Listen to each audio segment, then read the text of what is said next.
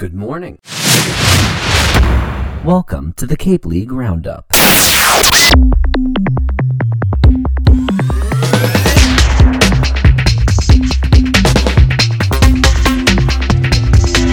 morning. It is the 7th of July, 2022. I'm Chris Lynch, and this is the Cape League Roundup podcast, and I have one simple question. It is the title of the episode this morning.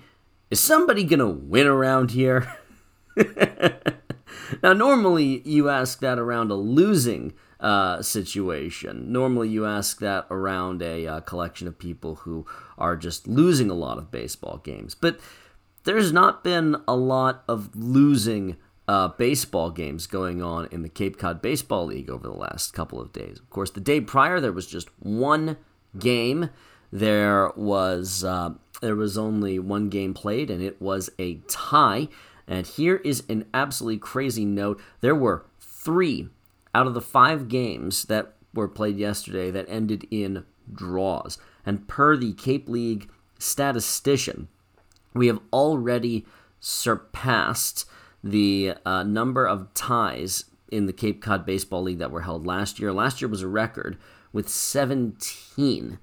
Today, as of the games yesterday, each team has combined, and I'll list off the total number here. YD has 3, Brewster has 4, Orleans, Harwich, and Chatham have 3 each. That brings you to 16 just in the East. Then in the West, 4 for Cotuit, 5 for Hyannis, 3 for Wareham, 2 for Falmouth, and the big one here, 6 for Bourne. And Bourne and Brewster have tied 3 consecutive games. So among just the Western teams, that's 20 ties. That's just among the West themselves. They've already cleared the margin of the entire league last summer. And combine that with another bonkers number from back east, where again you're looking at 16 ties among the Eastern Division teams. You're looking at a total of 36 games are ending in draws. This is just kind of ludicrous how often games are ending in draws so far throughout the course of this season. And well, let's look at these individual games that were played today, and maybe we can figure out what ended up happening. So 2 of the games that ended in draws were 1-1 ties. And let's start with the Cotuit-Brewster game, which I announced I was there for the whole thing, and it was. This was a strange game, man. The Brewster Whitecaps got 1 hit. They did not score their run as a result of that 1 hit. The lone run for the Whitecaps came in the bottom half of the 3rd inning as a result of some manufactured happenings in which Carson DeMartini got on with a 1-out walk, stole a base, moved up on a ground ball, and came home and scored on a wild pitch by Cotuit's starter, Dalton Rogers, who was pretty all right. Through the first 4 innings of the game, he struck out 7, he walked 2, gave up 1 run, gave up no hits. They did not give up a run until Gig, the closer from Boston College, came on, walked 1 guy, gave up 1 hit, which was a Davis Diaz, and a bloop single to right. Cotuit in this game got 7 hits and had every right and opportunity to blow the Whitecaps off the field, and couldn't do it. They got 1 run off the Whitecaps starter from Notre Dame, Liam Simon, who threw the first 5 innings with 4 hits, giving up a run, a walk, and 2 Ks. That's a pretty good outing. Then 3 following pitchers came on afterwards. Heston Toll, the guy from Arkansas, made his Cape League debut. Braxton Pearson threw the next inning and a third, and they gave it to Ryan Ure from Oklahoma State, who threw the final inning and 2/3 with no hits given up and 2 strikeouts. Was very, very good. And this was a game that came right on down. By the way, Cotuit got their run home in the 2nd inning with some, now consider this for crazy, offense, Brooks Baldwin got a triple and came home and scored on a Justin McNiss single. McNiss, the catcher from Kent State. And Brooks Baldwin continues to, in a league that has been defined by, pitching and more pitching and more pitching. He has been a breath of offensive fresh air in the way that he has attacked it. He's leading the Cape League in batting average at .353. He's got 30 total hits, 4 doubles, 2 triples, a home run, and 14 runs batted in. He's second in the Cape League in runs batted in, just behind Hogan Windish of Wareham. He has been a remarkably consistent offensive performer from North Carolina Wilmington. He's done a great job. He had 2 hits in this game yesterday. He had a double and a triple. He scored a run. The only run that Katua got across the whole day. The rest of the offense, for the most part, was held in check. Interestingly, the bottom of the lineup, McNiss, Park, Karros, and Schreier, all got 1 hit each. So it's interesting the amount of, they did get chances laid on in this game. They got runners on board. And somehow, Brewster almost scored. They really did in the 9th inning. They got their lone hit of the game. Davis Diaz with a single. Sub in a pinch runner for him, Dixon Black, who's out on the force out for Trevor Warner, who's safe at first. He moves up on a stolen base, then moves up on a ground ball out, then tries coming home on a wild pitch, nearly scores, and is tagged out for the game to end in a 1-1 tie. The Whitecaps have tied their last 3 games consecutively. They're 5-1-4 in their last 10 games. They went the longest of any team. Them and Harwich went the longest without getting a tie. And by the way, they fall 3 points behind YD, who was one of the few teams who actually decided to not draw yesterday. We'll get to them in a moment. So in the Katuitt Whitecap game, very little offense, and that theme continued over into the Bourne and Hyannis game, which also ended in a 1-1 draw, with both teams getting their runs in the 2nd inning. Here is how those runs came home in the 2nd inning. For Bourne, Chris Brito with an RBI single, moves up on a single by Evan Slight. Hit by pitch ball for Wyatt Hensler, moves everybody up a little bit. And then, with the bases loaded, John Peck grounded into a double play, which killed the offensive momentum and ended up bringing home Brito to score the lone Bourne run. Hyannis, in the bottom half of that same inning, Nolan Shanuel came up with the run-scoring effort. He led off the inning by singling, moved up on an error by the first baseman, then stayed where he did, and then came home on a fielder's choice. His run was unearned. Bourne ended up committing 2 errors in this game.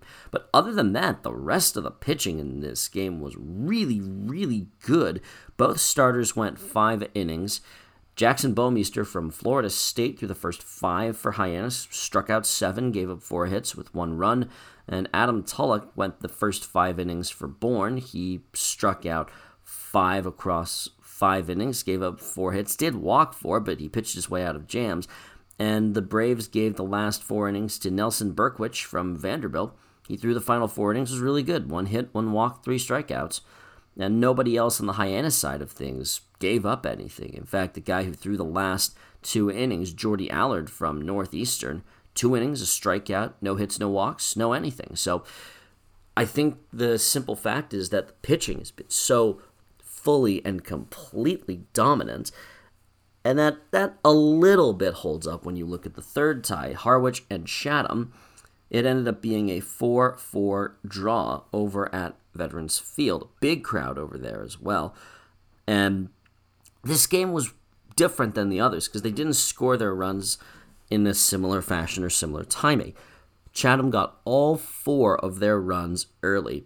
And by early, I mean all 4 of them came home in the first inning. And this one wasn't really on account of, great pitching, to be a little bit frank. Guy Garibay Jr. led off the offense with a home run in the bottom half of the first inning. Then Cooper Ingle came home and scored on a wild pitch, in which right after the wild pitch, they moved some people around defensively to counter that because defense wasn't really working either. The pitching wasn't really working. And then Rock Riggio had an RBI triple that brought home Caden Grice and Lyle Miller Green to make it a 4-0 game. And it really looked like they might be getting some offense. And they never scored another run for the rest of the game. Carlson Reed from West Virginia had one terrible inning in which he gave up 4 earned runs, threw a wild pitch, struck out. He did strike out 10, so he did work his way back into something respectable. Chatham, as a team, struck out 16 times. Their bats have just not been working for them, except for the few points when it did in the first inning with the Garibay homer and the Riggio triple. Harwich didn't get a run until the 4th inning when they got a single run across the plate. Brock Wilkin, from the last year's league MVP, came up with a big old home run to make it a 4-1 game. The rest of the pitching staff was pretty good. They gave themselves an opportunity after Reed settled down after that first inning. Gage Zeal from Miami through the next 3 2/3. He struck out 5, and they gave it the ball to Blake Purnell in the 9th inning. He gave up a hit and struck out a guy, and that was that. So on the other side, the pitching for Chatham held up right up until the 9th inning when stuff went sideways. So here's how the top half of the 9th inning went.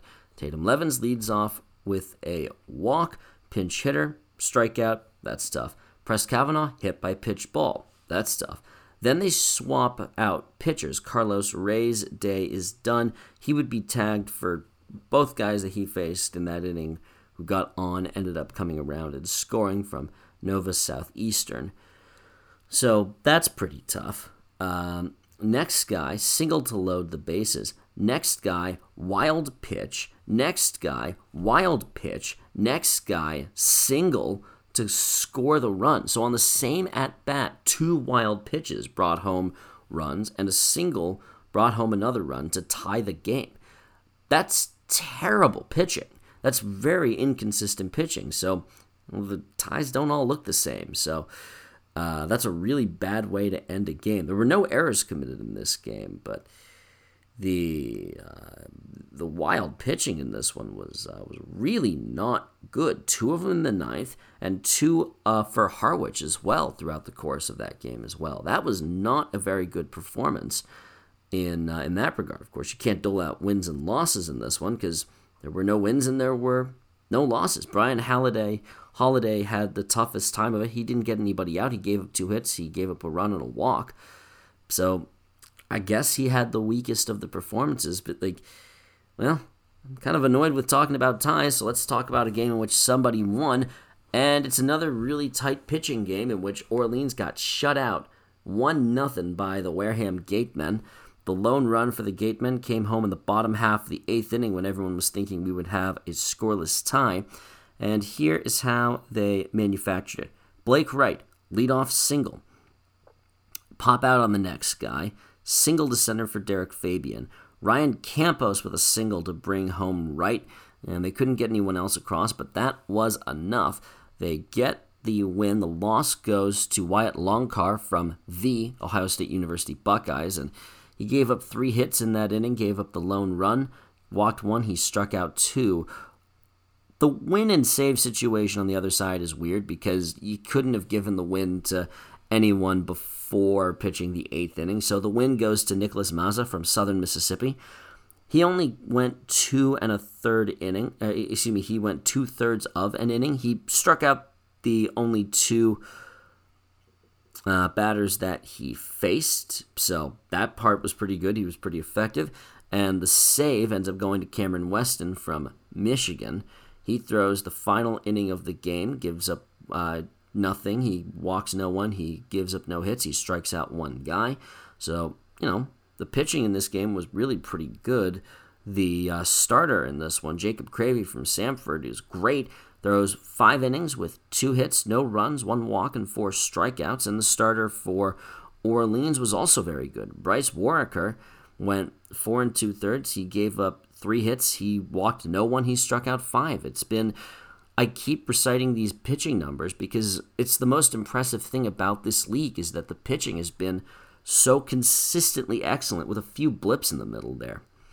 And then we get to one other game in which A, both teams scored, and B, somebody won. Oh my God, a miracle, a normal baseball game. And actually, I'm still talking about pitching because YD really let their starter, Eric Yost from Northeastern, they let him throw. He went 6 2/3 for 4 hits, walked 2, struck out 2, gave up just 1 run. It was an unearned run. He got his first win of the summer. It's his best outing by a fair bit, and he looked pretty good. The save ends up going to Luke Jewett from UCLA. He throws the final inning and a third with 2 strikeouts in the middle of that. He faces 4 guys. He gets all 4 of them out. The loss goes to Falmouth's starter, Joshua Roberge from Southern New Hampshire, but he didn't pitch badly. 4 innings, 2 hits, 1 run. It was earned, 1 walk, and 7 strikeouts. That's a D2 guy coming on and making his Cape League debut. That's not a bad performance.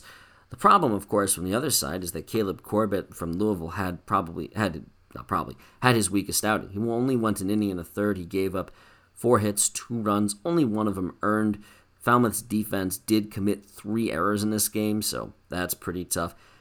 Here's the way that the scoring actually broke down. Cole Carrick had an RBI double in the top half of the 4th that brought home Chase Meredith, which made it a 1-0 game, and YD got 2 more to blow the game open in the top half of the 6th inning. An error by Falmouth's shortstop allows a run to come home in the form of Caden Connor, and the very next batter, Cole Carrick, with an RBI base hit to bring home Chase Meredith. The Meredith run ends up being the unearned run off of Corbett. And Falmouth, give them credit, they made a fight out of it in the last couple of innings. YD also committed an error in this game, error by their catcher, Gonzalez, who boots one and allows a run to come home in the person of Andrew Pinckney. The next inning, Falmouth gets 1 more run as well. This one, a stolen base, and then a ground out by Alex Mooney to bring home, a ground out by Peyton Stovall to bring home Alex Mooney. So they made it a 1-run game. They didn't get anybody on base through the course of the 9th inning, and they just rallied a little bit too little, a little bit too late to try and get anything else home. YD gets the win. They actually gain a point on Brewster because the Whitecaps couldn't win. They could only tie. And so it's now 3 points separating YD from Brewster in the East, 27 points to 24. But Brewster does gain a point on Orleans, who moves to 21 points with their loss at 9, 10, and 3. Brewster and YD are now the only 2 teams above 500 in the East. So that's how the games work themselves out. A strange day, a lot of pitching. Great pitching, it really was. Then there's a lot of not winning going on, a lot of not losing either, but also a lot of, not winning. So I don't know exactly if the pitchers themselves are just better or what exactly is going on in this league right now. It's really strange. But that's how it works itself out. And, I kind of want to see some people actually win some stuff. And we've got 5 more opportunities today for somebody to win some stuff. Early game is at 5 p.m. between Bourne and Cotuit. It's at Cotuit, of course. Will Sandy from North Carolina is the probable for the Bravos. He is 0-1 on the summer. He's made 2 appearances. This will be his first start, and he looked kind of rough in both of them. Gave up 5 runs, 3 of them earned against Hyannis in a 5-1 loss. Gave up 3 runs and 2 2/3 against Falmouth. So that's a better team that he's facing in Cotuit, so they're going to have to ask him to have some better stuff. Christian Little, who's transferring from Vanderbilt to LSU, will be going on the opposite side of things, and he's got an ERA of 10.50, so it could be that we get some more offense. Could be that Little figures himself out after he had a rough outing his last time. Went 2 innings, gave up 4 runs with 3 hits, 1 walk, and no strikeouts. So we wonder how he'll be able to settle himself. Over at McKeon, the Wareham Gatemen will be going against the Hyannis Harbor Hawks. No probables listed for either side, so we'll just move on. 6:30, we've got 2 games shoving off at that time. The Falmouth Commodores will be Going to Orleans, Drew Sommers is the probable for Falmouth from Arizona. He's been magnificent. He had his first start against Bourne, a game that the team ended up losing, but it certainly wasn't his fault. 5 innings, a hit, and 9 strikeouts with no walks was his performance. They're going to hope for more of that against the Firebirds.